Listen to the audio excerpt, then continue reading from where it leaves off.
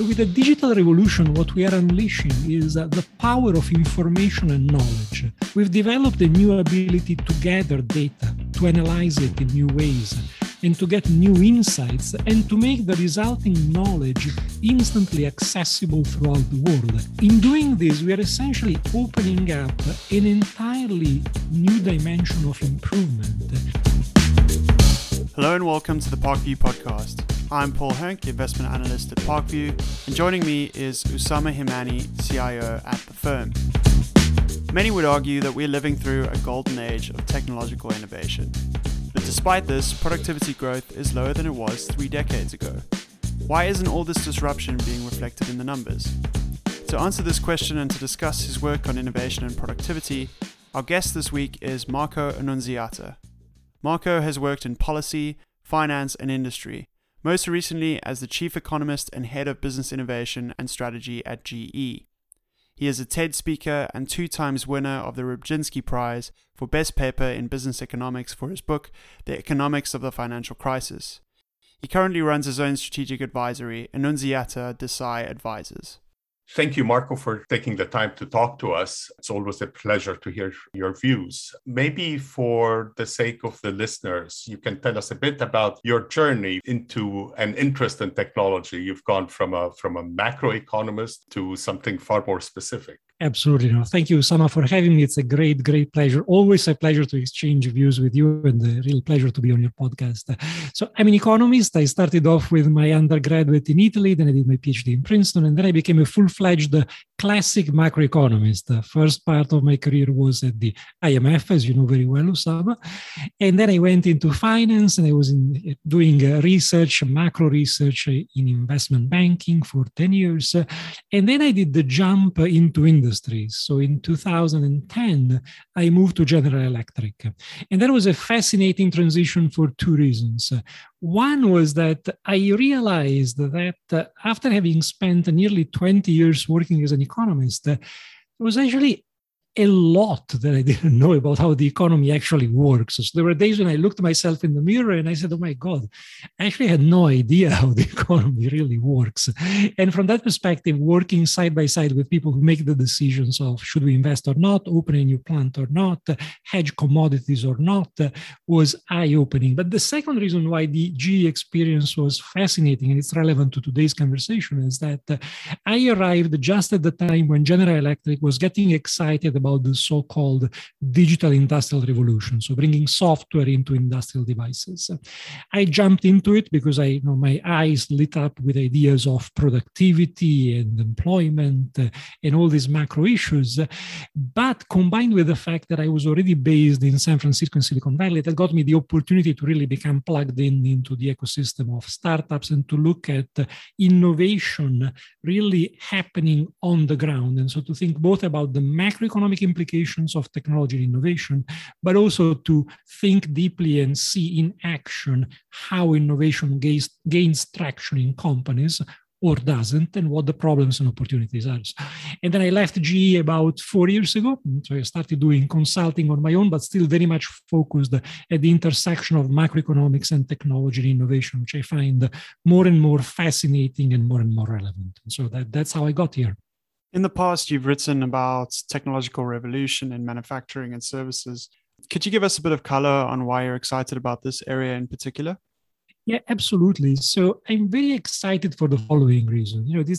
If you look at the economy as an economist, that productivity growth is what powers increases in living standards. Essentially, productivity is what changes the way we live, the way we work, and living standards themselves. Now, after a strong boom in between 1995 and 2006, productivity growth has been languishing, even as the hype about innovation has taken off like never before. In fact, it's remarkable that productivity growth almost died out in 2006, and 2007 was when the first iPhone came out. So we've had enormous excitement about artificial intelligence, robotics, augmented reality, virtual reality, you name it. Yet productivity growth since then has averaged about less than 1% in the US. Before, in the high growth period, it was 3%. And the same trend, the same decline has been observed in most advanced economies. So the reason I'm excited is I think over the last several years, we have begun to see how these new technologies can really bring a phenomenal transformation throughout industry and services. In fact, I also believe they are starting to blur the traditional lines between manufacturing and services because from the time I was at G, as I mentioned earlier, I've been really interested in this digital industrial revolution or Industry 4.0. Now, this is bringing the power of digital technologies into industrial devices. But that in turn means improvements in software can over time improve what the same industrial machines can do, which in turn means that when you sell an industrial device, an industrial machine, you are now selling a vehicle to provide services that can improve over time. And this is why in the industry, you have the spread of the as a service expression, as in manufacturing as a service, software as a service, everything is becoming a service. So I'm excited because I believe this will transform industry, supply chains, most sectors of the economy. It will boost productivity growth and it will accelerate the rise in living standards. And that I find very, very exciting. So what's your reaction to some economists like Robert Gordon, who basically are arguing that technological innovations today are all fine and dandy, but they're not as transformative as the innovations that we saw in the 19th century, early 20th century. It's not, the internet is great, but it's not like the invention of electricity. And, you mentioned the iPhone now. The iPhone is fantastic, very entertaining, but did it change my life over the BlackBerry? Probably not so much in terms of productivity. Where are your thoughts here?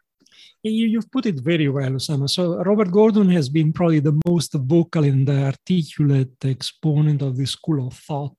He's been arguing, as you said, that this new wave of innovation is essentially nothing more than fun and games and social media, with nothing like the transformative economic power of the Industrial Revolution. He's argued, look, the steam engine, electricity, airplanes, they fundamentally changed the way we produce things, the way we transport them, the way we travel.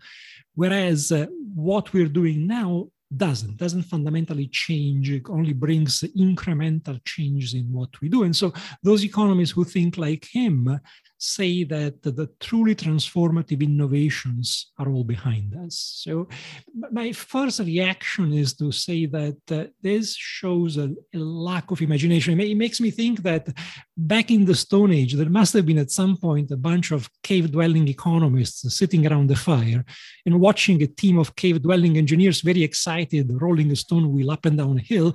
And the economists would be sitting there looking and saying, yeah, the wheel, it's a fun toy, but really, can it do anything for us? Not really. Fire was the last great discovery. So I think you're seeing this here, a bit of the dismal attitude of economists, which is quite typical. More seriously, I think Robert Gordon and those who agree with him are missing a very fundamental point, and one which I think is very surprising to see missed by academics. So with the digital revolution, what we are unleashing is the power of information and knowledge. We've developed a new ability to gather data, big data, to store data, to analyze it in new ways, and to get new insights, and to make the resulting knowledge instantly accessible throughout the world. So in doing this, we are essentially opening up an entirely new dimension of improvement. It is very much like the discovery of electricity. So you're opening up a new dimension of improvement and of productivity gains through which companies are finding out how to produce things more efficiently, how to use labor more efficiently, how to organize supply chains a lot more efficiently. So I think there is, again, a lack of imagination here in not realizing the fact that unleashing the power of information and data in this way is a very fundamental change, which is indeed comparable in its power to the Industrial Revolution, to electricity, to the steam engine. And the lack of imagination in understanding how this unleashing of information will first translate into improvements in how we build, we create the products and services today, but it's also accelerating the pace at which scientific research and innovation themselves can progress. And we've recently seen a COVID vaccine being developed in essentially less than 1 year rather than 5. And that's another tangible demonstration of how unleashing the power of data and knowledge does accelerate progress and changes our lives and our lifestyles and our quality of life in a way that is very much comparable to the Industrial Revolution in my mind. This is very interesting. Now, you mentioned the quality of life. I was listening to you and thinking, why isn't any of this showing up in the overall productivity numbers for the economy? But what you seem to be implying is that there are things that are simply not measured by GDP growth easily. Is that what it is? And if it is a sectoral issue, where should we be looking? It's one of the aspects, Osama. So when you ask, because the question you're asking essentially is, okay, you're very excited, but where are the numbers? This thing is not showing up yet, at least in the productivity numbers, which is very true. And Gordon, as we were saying earlier, would tell you, well, it's not showing up because it's not there. Other people, and what you said now, Osama, the issue that perhaps this is not being measured, the value is there, but it's just not being measured, is something that Halverian, the chief economist of Google, has been arguing very strongly. And he says, look, what is happening is that part of the value we are creating through digital is free. So a lot of the services we use through the internet are free to the consumer. We pay for them, as we know now, in a different way, right? We give up data on our behavior, our preferences, which then get monetized, but we don't pay directly for the consumption of these services. And there is also an issue of the statistics and whether the hedonic adjustments to statistics are correct, whether they are really able to capture the fact that maybe the initial iPhone was not a great improvement over the BlackBerry, at least in terms of office productivity, but the improvements that have followed have turned it into a phenomenally powerful instrument, and the value it gives to me as a simple consumer is probably higher than the increase in the actual market price of the iPhone. So there's a question as to what part of the improvement we are missing through lack of measurement. I think to some extent it's there, but frankly, I don't think that is the biggest explanation. I'll tell you, for example, when I was at GE, if I had told our CEO, Jeff Immelt, at the time, if I told him, don't worry, Jeff, these digital industrial innovations that we are pushing, they are creating tremendous value, but the value is just not being captured in our official revenue numbers, I think he would have thrown me out of the office. He would have said, if they are not being captured in the final numbers, to some extent, they don't count. So I think part of the answer is, yes, the measurements are still catching up and they're not capturing how much our quality of life has actually improved. But I think a bigger issue for me, which I think is bigger also from the point of view of investment implications, economic implications, is that it takes time. It takes longer than we think. It takes longer than I thought several years ago for the following reasons. The first is for these technologies to manifest their impact, you need more investment. So to a large extent, these new technologies need to be embodied in a new generation of equipment, of machines in factories. And we know that after the global financial crisis, the recovery in investment has been very slow, very gradual, because companies were held back by the uncertainty on the pace of the recovery. There was the constant fear of a new crisis. You remember we were concerned about the US fiscal cliff, about the Euro debt crisis. And within companies, you felt that. So there was a reluctance to invest.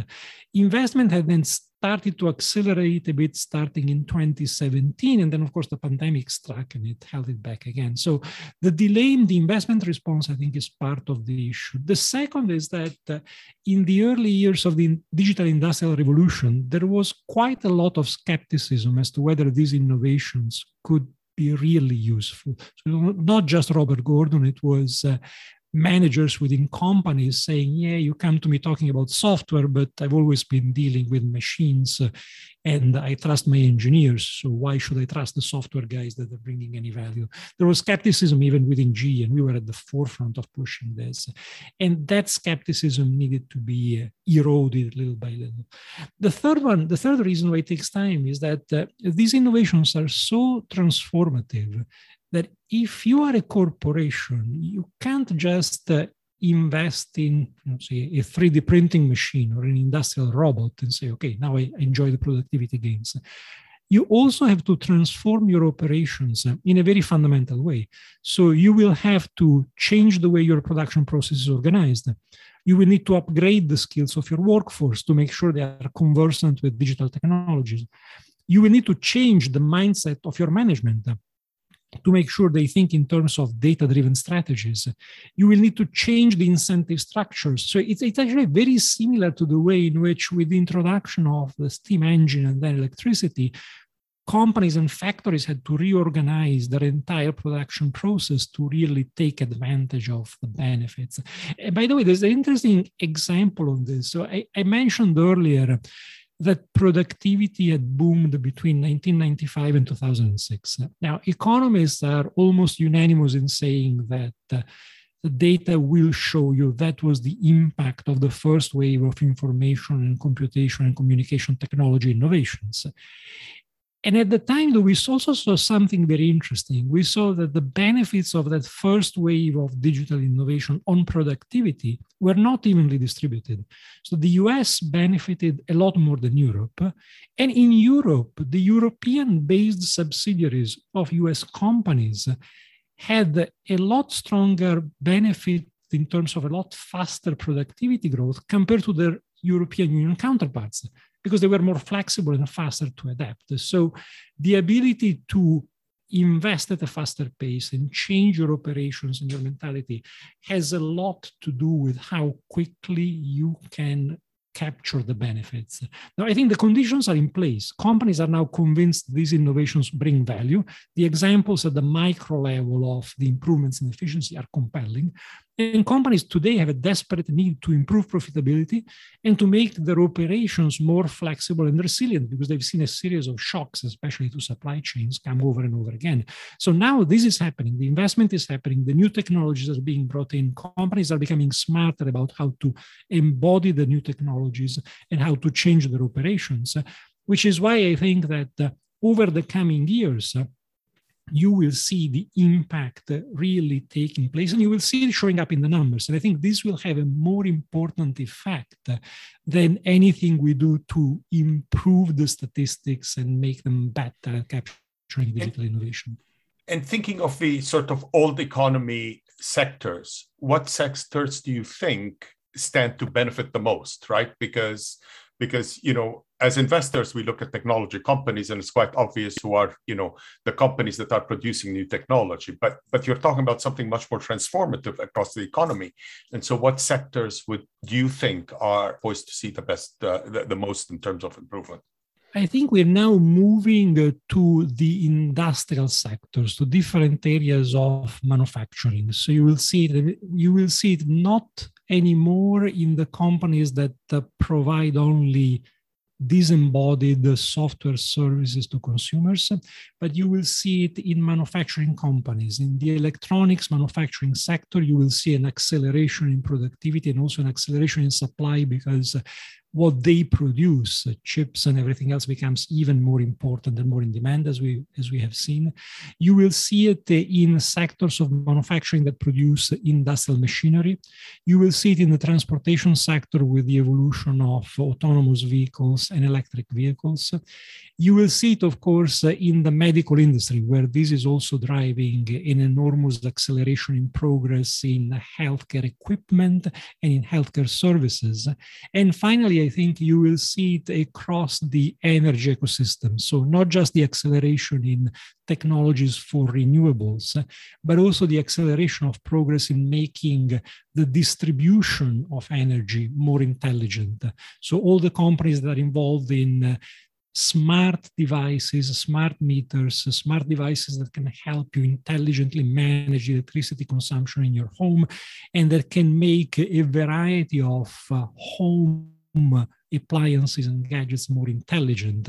I think these are the areas where you will see a lot of progress. Finally, so I would mention also everything which is related to natural resources, because what we're seeing now is an acceleration in the need for new natural resources, including new materials. So you will see more progress in technology in the traditional mining sector, which in some cases is already becoming quite sophisticated, and a lot of progress in material sciences. So in companies that are actually working to develop new materials that can perform optimally, either to substitute natural resources which are becoming scarce, or to perform optimally with new technologies like 3D printing. One topic that you can't avoid at the moment is that of inflation. What are some of the key implications of your views for the long-term outlook for inflation, as well as inflation expectations? As you said, Paul, inflation can't be avoided. And I think in discussing the implications of this innovation revolution, this productivity revolution, I think it's crucial, as you hinted, to distinguish between the long term and the short and medium term. In the long term, if I am right, and if we do get an acceleration in productivity growth, this will help limit inflation, because stronger productivity growth will help companies accommodate stronger increases in real wages without a commensurate need to increase prices. It will also boost the supply, and boosting supply compared to demand will have a disinflationary effect. So in the longer term, it will help keep inflation moderate at hopefully the 2% level that central bankers are in love with. Before we get there, though, I think in the next couple of years, we get higher inflation, as we already have, because it will take longer for productivity growth to accelerate. Remember, what I mentioned earlier is that it takes time. I believe it's now starting to happen. It's starting to scale, this innovation gaining traction in industry and making its benefits felt, but it's going to take longer, a few more years, for it to display its full effect. In the meanwhile, everything we see suggests that we have demand running far ahead of supply. I also think the disruption to global supply chains and to the supply side in general will take longer to resolve than policymakers seem to think. Pretty much everyone I talk to on the industry side says that they expect disruptions to last well into 2022, possibly into 2023. So the supply side has been neglected. I mentioned earlier the slow pace of investment over the last 10 years.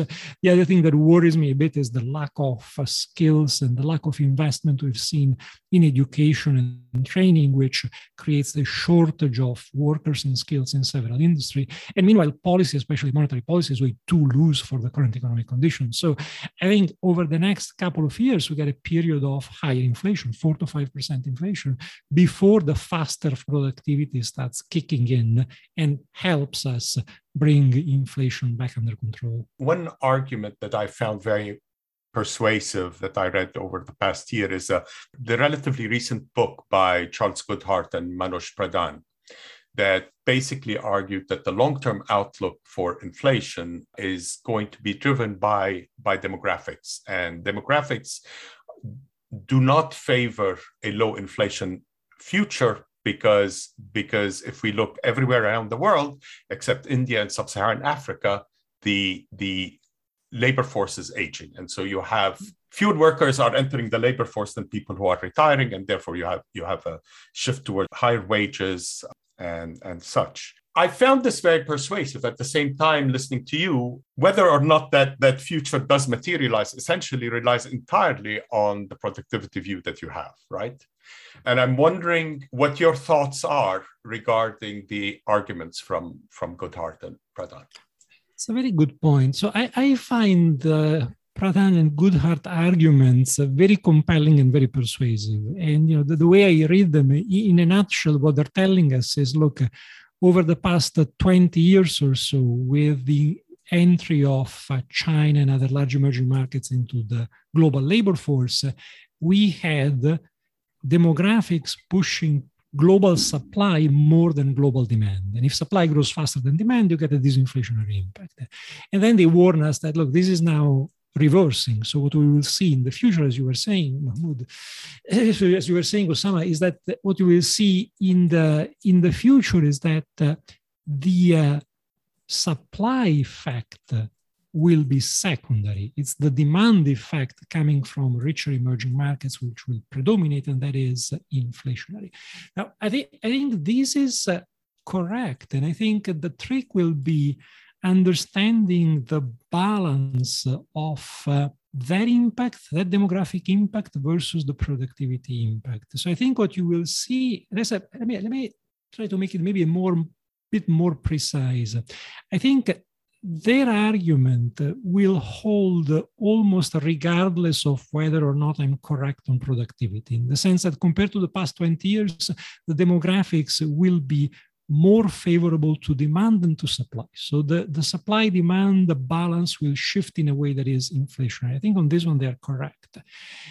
Then the question becomes, does the productivity improvement overwhelm this, or does it only mitigate it? I would think either way, it brings us in an environment where we are definitely no longer worried about deflation, and we're only discussing how strong the inflationary pressures will be and whether we need to worry about them more. And the final point I will make, Usama, is that I think it also tells us that the implications for inflation might be different from country to country and from region to region. So we know that inflation does tend to be a global phenomenon, but I think the productivity growth, the productivity gains over the coming 5 to 10 years might differ quite significantly from country to country. So you might see that countries that benefit from especially strong productivity growth might have lower inflation than other countries, everything equal. On this, you mentioned the different countries around the world and demand from emerging markets. Maybe we can step back and talk a bit about emerging markets. How will emerging markets really fare in a world where competitiveness is going to depend on the ability to deploy technologies? And there is always this fear regarding many countries that you could get stuck in a middle income trap, and essentially that is when you're a country that's simply too poor to invest in the cutting edge of new technologies, but too rich to compete based on labor costs, and you get stuck in this middle income trap. And we can think of many countries that haven't middle income for a very, very long time. That's a very interesting point. As you say, Osama, it brings an added dimension to the danger of falling into the middle income trap. This interplay between technology and labor costs. Now, I think what's interesting is the following. To me, this digital industrial revolution, this new wave of digital innovations, it really raises the stakes. On the one hand, I think it does level the playing field for countries and companies.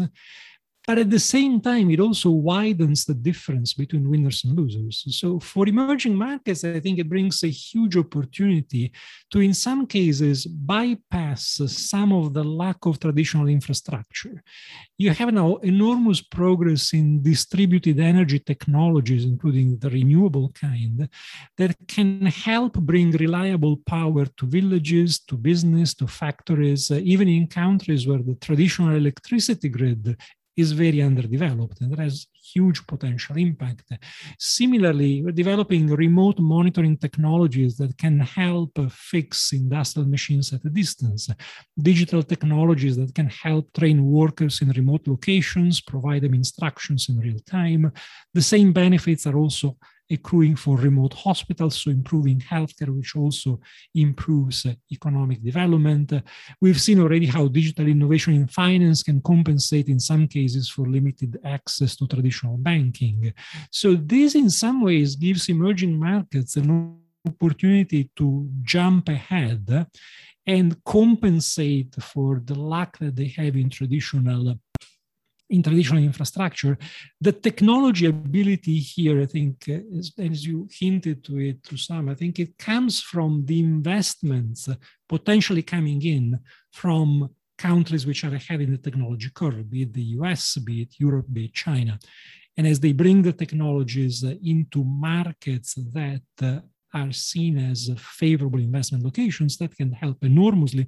But of course, you do need to make yourself attractive as a country. So while you can use these technologies to compensate for the lack of some of the traditional infrastructures, you need a major effort to improve institutions, to improve the business environment, and to make sure that education and training step up.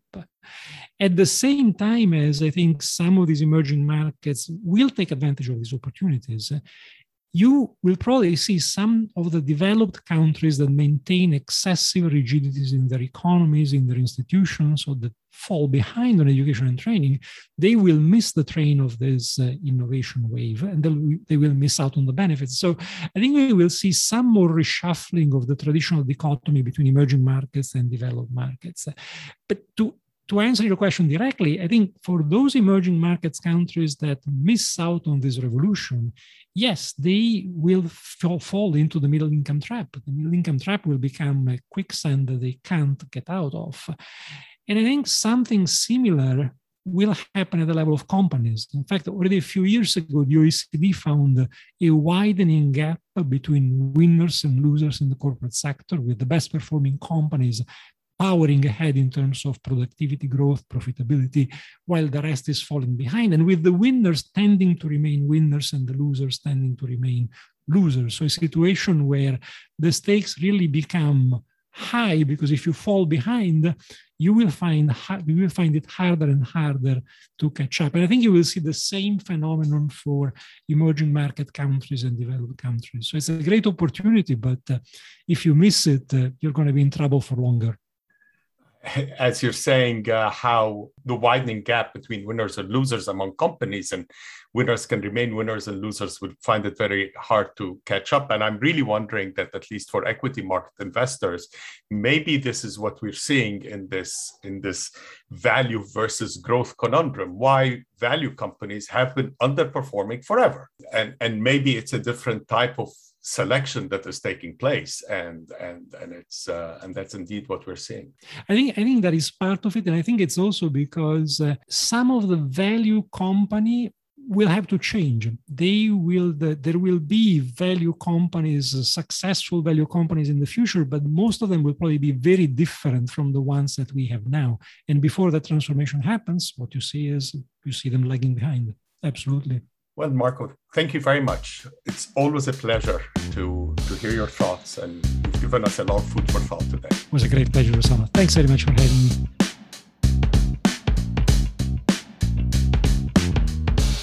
This podcast is for informational purposes only and should not be relied upon as the basis for investment decisions.